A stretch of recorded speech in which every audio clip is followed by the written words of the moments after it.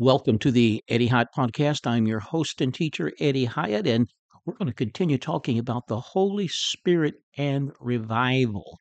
And today we're going to talk about a warmed heart, how revival, real revival, true revival, it touches the human heart. We might call today's episode the warmed heart. And I'm taking that from a quote by John Wesley about an experience he had that just absolutely transformed his life. And I will share that quote in a moment. But yes, a warmed heart, how revival, true revival, changes the heart because true revival is a work of the Holy Spirit. You know, the heart is very, very important in Scripture. Let me just read a few verses to highlight this. Proverbs 23:26, God says, "My son," and that includes his daughter, "My son, give me your heart." What does God want? He wants our heart. "My son, give me your heart and let your eyes observe my ways." Proverbs 3, verses 5 and 6 says, "Trust in the Lord with all your heart and lean not on your own understanding." Jesus said in Matthew 23:27, "You shall love the Lord your God with all your heart." Now, he's not just talking about that organ in the body that pumps the blood, but he is talking about that center of our physical and our spiritual and mental and emotional life. The heart, as it is used in Scripture in this way, is referring to the seat and the center of all physical and spiritual life. It's referring to the fountain and the seat of the thoughts, the passions, the desires, the affections, the purposes. God wants our heart. And Proverbs 4:23 says, "Guard your heart, for out of it are the issues of life." You know, the reason the church needs revival and individuals we need revival is because it's very easy to get into a religious rut and to go through the outward motions without God having our heart. Someone can go forward, sign a card, become a member of a church, even pay tithes, maybe get involved in a church program, maybe become a deacon. But if God doesn't have their heart, then they are no better than the Pharisees we read about in the New Testament, who prayed, who fasted, who attended the synagogue, who tithed, and yet they were the object of the most severe rebukes of the Lord Jesus Christ. Why? Because God did not have their hearts. They were full of pride and of criticism of others who were not like them. Oh, how God wants our heart. I remember my father telling about how he was called to the ministry. And he made excuses. Now he was a Christian. He attended church and so on. He tithed. He attended church probably at least 3 times a week, every time the doors were open. And so I remember him saying how he told the Lord, "Well, Lord, if you will give me better clothes and a better car, I will go preach the gospel like I believe you've called me to do." And he said God did just what he asked him to do, but he still didn't do it. Why? Because God did not have his heart.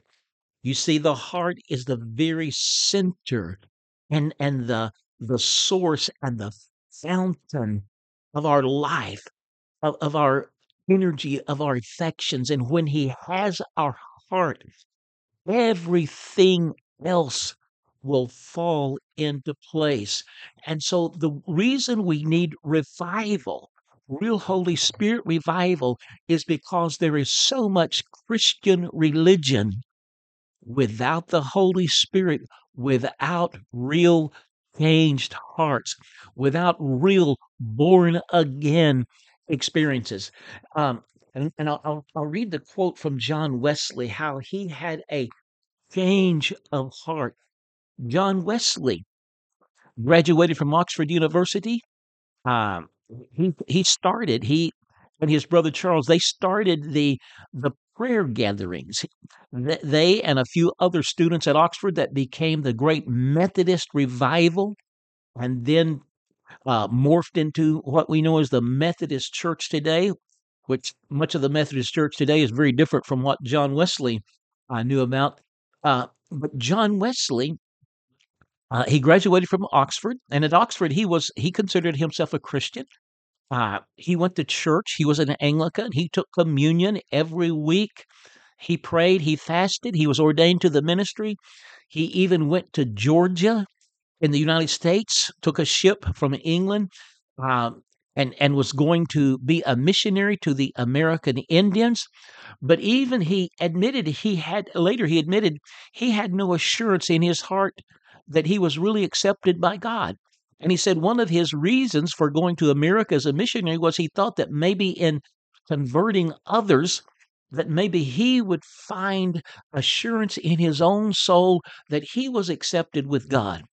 And but he came to the conclusion it was a totally failed mission.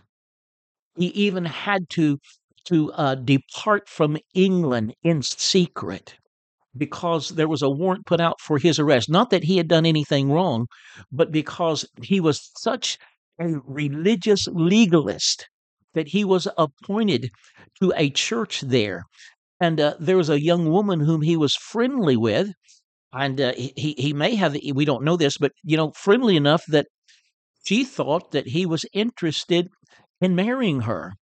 And but anyway, he finally decided to cut off the relationship, and she married somebody else. But then one day he something about her life, he would not serve her communion, and her husband and her parents were infuriated, and they went to the laws. Now this is in colonial America. This is when church and state were merged. They went to the local law authorities, the constable, and a warrant was put out for his arrest. So he had to leave. He had to leave at night and walk to the coast and catch a ship going back to England. And on the way, he wrote this in his journal, and he lamented. He said, "I who went to America to convert the Indians had never been converted myself." He was a Christian outwardly, but God did not have his heart. That was the conclusion he came to. And so in America, he had met some people, they were known as Moravians. And these Moravian missionaries, they had a heart relationship with God. They were just full of love and compassion, overflowing love for Jesus and others. And they got in a great storm out on the Atlantic, probably was a hurricane. And and it did not look good. And John Wesley was in great fear, but he told about how the Moravians didn't seem to be concerned that they were worshiping and praising God in the midst of the storm. So he wanted to find out more about them. And so after he got back to England, he started visiting some of their meetings, their societies. They didn't have church buildings. They were a revival movement. And in one of the meetings, someone was reading the preface of Martin Luther's commentary on Romans, his preface to Romans, but Martin Luther. And this is what he was doing. He was just reading it. And Wesley tells about, and I'm going to read his exact quote, that while he was sitting there listening to this person read the words of Martin Luther about what happens when the Holy Spirit comes and changes a person's heart and transforms their life and they're born again, the Holy Spirit began to move in his heart. Something incredible happened, and here's how he described it. He said, "I felt my heart strangely warmed. I felt I did trust in Christ, Christ alone for my salvation, and an assurance was given me that he had taken away my sin, even mine, and saved me from the law, sin, and death." Even though he was an ordained minister, he always considered this to be the time of his conversion. This is when God got his heart. Does God have your heart today? Does God have my heart? Does God have the heart of our churches in America, in Canada, in Ireland? Does God have the heart of the pastors and the preachers in Mexico, in Uganda, in Pakistan, in India? Oh, how we need a heart warming revival. Do it, Lord. We pray, God, for a heart warming revival. And I even pray, Lord, that those listening to this podcast will experience a warmed heart like Wesley did. May their heart be warmed by your presence. In Jesus' name, we pray. This is Eddie Hyatt, and this is the Eddie Hyatt podcast. What I was reading from was the book 2,000 Years of Charismatic Christianity. It is a book I wrote, my first book, in fact, 220 pages, and it is an account of revival movements from the day of Pentecost to the present time.